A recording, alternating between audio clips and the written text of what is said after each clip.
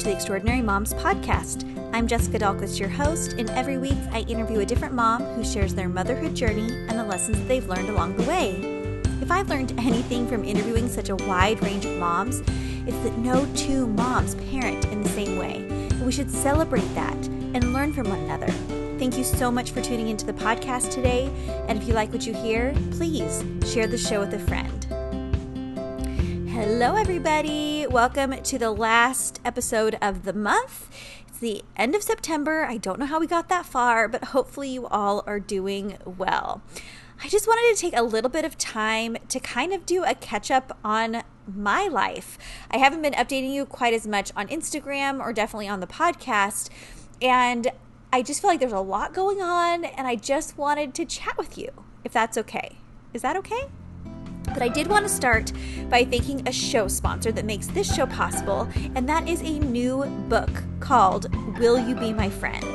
You guys, this is the sequel to Guess How Much I Love You. You know, that darling children's picture book that we've all read to our kids. This book also features Little Nut Brown Hair, but this time he meets a new friend, and it is the sweetest book ever. You know what?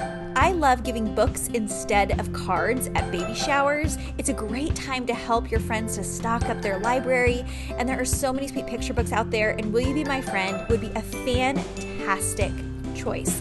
And I read this with my little Jackson, and we were cuddled up on the couch right after we finished our homeschooling, and it was just the sweetest experience. He loved the pictures, he loved the story, and I loved how it tied into that first book that we'd read so many times. And so it's just more goodness, which is great. One of my favorite ways to teach my kids is through stories. And so we can talk about how to make friends, and hopefully my kids will be going back to school soon, crossing our fingers. And this is the perfect way to start some conversations with Jackson about making some new friends in his kindergarten class. So this brand new book by Candlewick Press comes out September 29th. Will You Be My Friend is available anywhere books are sold, and you are going to love reading this with your kids. It's quickly going to become a family favorite. Thanks so much to this book publisher for sponsoring the show. Alrighty, everybody, I'm so excited to chat with you because it's just been a long time. You may have seen a couple weeks ago that we did a gender reveal. I'm pregnant with my fourth baby. I'm now 14 weeks along, and we were able to find out via blood test because I am technically a geriatric pregnancy, which means I get a few extra blood tests, and thankfully everything came back looking really good. I've already cleared my diabetes test, all the things, and they were able to tell me the gender. And so we did a gender reveal. We shot off a chalk cannon thing that was not near the explosiveness of the gender reveal firework that started the California wildfires in Southern California. I can't even. Can you even imagine that poor family? I mean, yes, it was a terrible mistake on their part, but holy moly, I bet they never could have dreamed it could have gone so awry. So sad. So glad those fires are finally getting under control to some degree. But you probably saw there was some blue chalk lit off with our gender reveal. And if you look closely in the video, my oldest, Parker, threw his shoe. Now, I had long said that we were done having kids. I had the impression that 3 was our number, and I was supposed to pour into what we had. And on Jackson's 5th birthday, we got the positive pregnancy test that we were indeed pregnant. And just as I've been getting older, I'm 36 right now. I'll be 37 when I deliver. And I was just feeling like it's not going to be my choice very soon if I want to have another baby and expand our family. And family is just really the highest priority to us. And that's how we want to spend our time and spend our money and spend our focus. And so we thought, okay, for the next 6 months, if it's meant to be, it's meant to be. And we'll just kind of go for it, and we'll just see what happens. And I thought since I was getting older, it probably wouldn't be so easy. I had a lot of problems getting pregnant with Parker to begin with, and so I just wasn't sure. Well, found out on Jackson's 5th birthday, positive pregnancy test, and we were shocked, to say the least. Like, really shocked. Pleased, delighted. I was a little bit more delighted than Pete. I think Pete was more shocked and like, wow, didn't think that would work. And really, we just had the intention of growing our family. But of course, because we have 3 boys, there's just something in me that also longs for the experience of having a daughter. And the boys were really also hopeful that this could be a little sister. But we knew full well we were wanting to add a baby to our family, not add specifically a girl. So I do the blood test at 10 weeks, get the results back, fire off the chalk cannon, and it's blue. We just all thought it was a girl. I don't know. We were all just so hopeful for that. So to see that, it was really surprising. And if you've had that experience, it's just kind of a mental shift. We are so excited and elated and grateful for this baby in our family. And we know it's exactly what we're supposed to have. But I would be lying if I said there wasn't a ping of, darn it, because there's just something different and special about having a daughter specifically, just kind of getting dibs on, some of those firsts that people have in life, picking out your wedding dress, being first to see grandbabies oftentimes, just oftentimes things side with the girl's family, right? And so to have boys, I just kind of have to accept that maybe we're kind of the backup long term. But that being said, I just have every intent to be the best mother-in-law I can be and have my daughter-in-laws want to be around me and want to include me and things like that. And so I've also talked a lot about on the podcast the joy and the privilege it is to raise boys into men and how desperately our world needs solid young men and husbands and worthy gentlemen to marry these daughters that are so precious to these parents. And it's just, we all have such a unique responsibility to raise our specific kids, and I have no doubt that these are mine for a very specific reason, including this boy in my belly. But man, you guys, I have been so sick.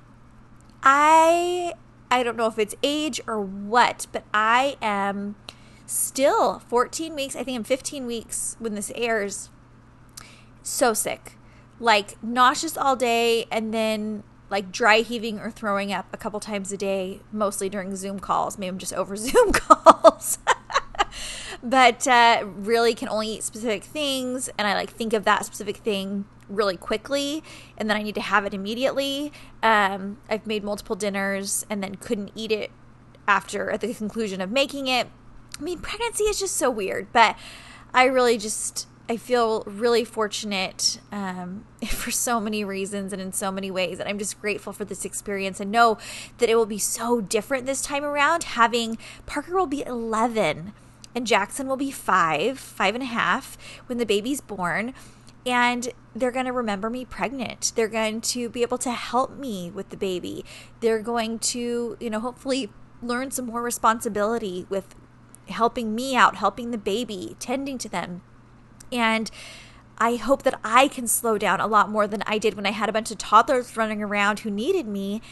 And I hope I can just savor this baby in a way I wasn't able to with the other ones when I was, 3 deep, under 5 years old. You know what I mean? So it's just a real privilege. And I just pray that everything continues to go well. I have an appointment this week that I'm looking forward to hear the heartbeat again. And it's just always reassuring, right? So that is the pregnancy update. Parker did come around to it by that night, I would say. It did take a few hours, actually, for him. The other boys were like, darn it. But he was really set on wanting to have a little sister. And by the nighttime, he was like, well, usually the boys like soccer better, so I'll really be able to teach him how to play soccer, and we can share a room, and he can wear some of the clothes I used to wear, and, logistically it's just very practical to have another boy. So, I think it'll work out just fine. So Parker's okay. Okay, a few other updates. Homeschooling. So we have been virtually schooling since August 11th. And I want to report back saying it's going pretty well. And if it's not going well in your home, I see you, I feel you, and I totally get it. Because there have been days that have been so hard. And I know that many families are experiencing more hard days than not. And I think it's just luck that it's going okay. I think it's my kids have extraordinary teachers that are just embracing this form of teaching, and they're really doing an incredible job, which helps translate to my kids being successful. And so teachers, I applaud you. I am still getting emails at 1:30 a.m. from some teachers in the middle of the night saying, okay, here's an updated assignment, or can you let your kids know this? I mean, these teachers are working round the clock to adapt to these new changes, and it is beyond their pay grade. So California, I'm in Southern California. We may look at going back in person, at least in some capacity, in about 2 weeks, which would be great. However, only my youngest in kindergarten, Jackson, is on the track to go back to school. The older two, I opted for a different route for education just to have a little bit more stability for them. But even if I can just get Jackson back in, because he's really the one that's still struggling the most, kind of connecting the dots of this is school, we sit up for school, we don't lay our heads down on the table, we don't make faces in the camera. You know what I mean? And just struggling with assignments and just connecting, like, these are your classmates, this is your teacher. It's really hard for them to connect the dots when that's their first formal school experience. So I'm really hopeful Jackson can get back. But the older two are doing well overall. I think having a set schedule has been really helpful. I think having an incentive of some sort after school, whether it's soccer or friends. Parker's been doing kind of a coordinated effort with 2 other friends where he goes to their houses to do schoolwork twice a week. That's been working really, really well. And for some reason, they're just super motivated by, like, seeing the list of things that need to get done and then trying to blaze through them as productively as they can. And I, as a former teacher, have really enjoyed being more on top of what they're learning. So Aussie and I were on a walk today, and he's been learning about landforms in school. And typically, in public school, I would maybe glance at the papers he was completing in class and then throw them in the trash. But I would never, like, read through them or go over it with him or things. But now I'm, like, reading about canyons and islands and how they form and answering questions with him. And we were on a walk today, and we were observing some different things in nature. We were able to relate them back to what he's learning in school, like virtual school. And I thought, I'm so glad to know what's going on with him and what he's learning about so I can tie them in. And then he's sharing even more information with me. And I just feel really connected to their education. And I think the more that it shows that I value what they're learning, the more they'll value what they're learning, right? Obviously, there's been huge limitations as well. Technology issues, microphone issues on their computer. Typing continues to be a struggle, especially by the second half of the assignments during the day. They're just, like, tapped out with typing, especially the 3rd grader. And he's just like, can you just type for me? I can't do anymore, because it just takes him so much longer. And I feel for him. And so sometimes I help him out with that, but that's been really challenging.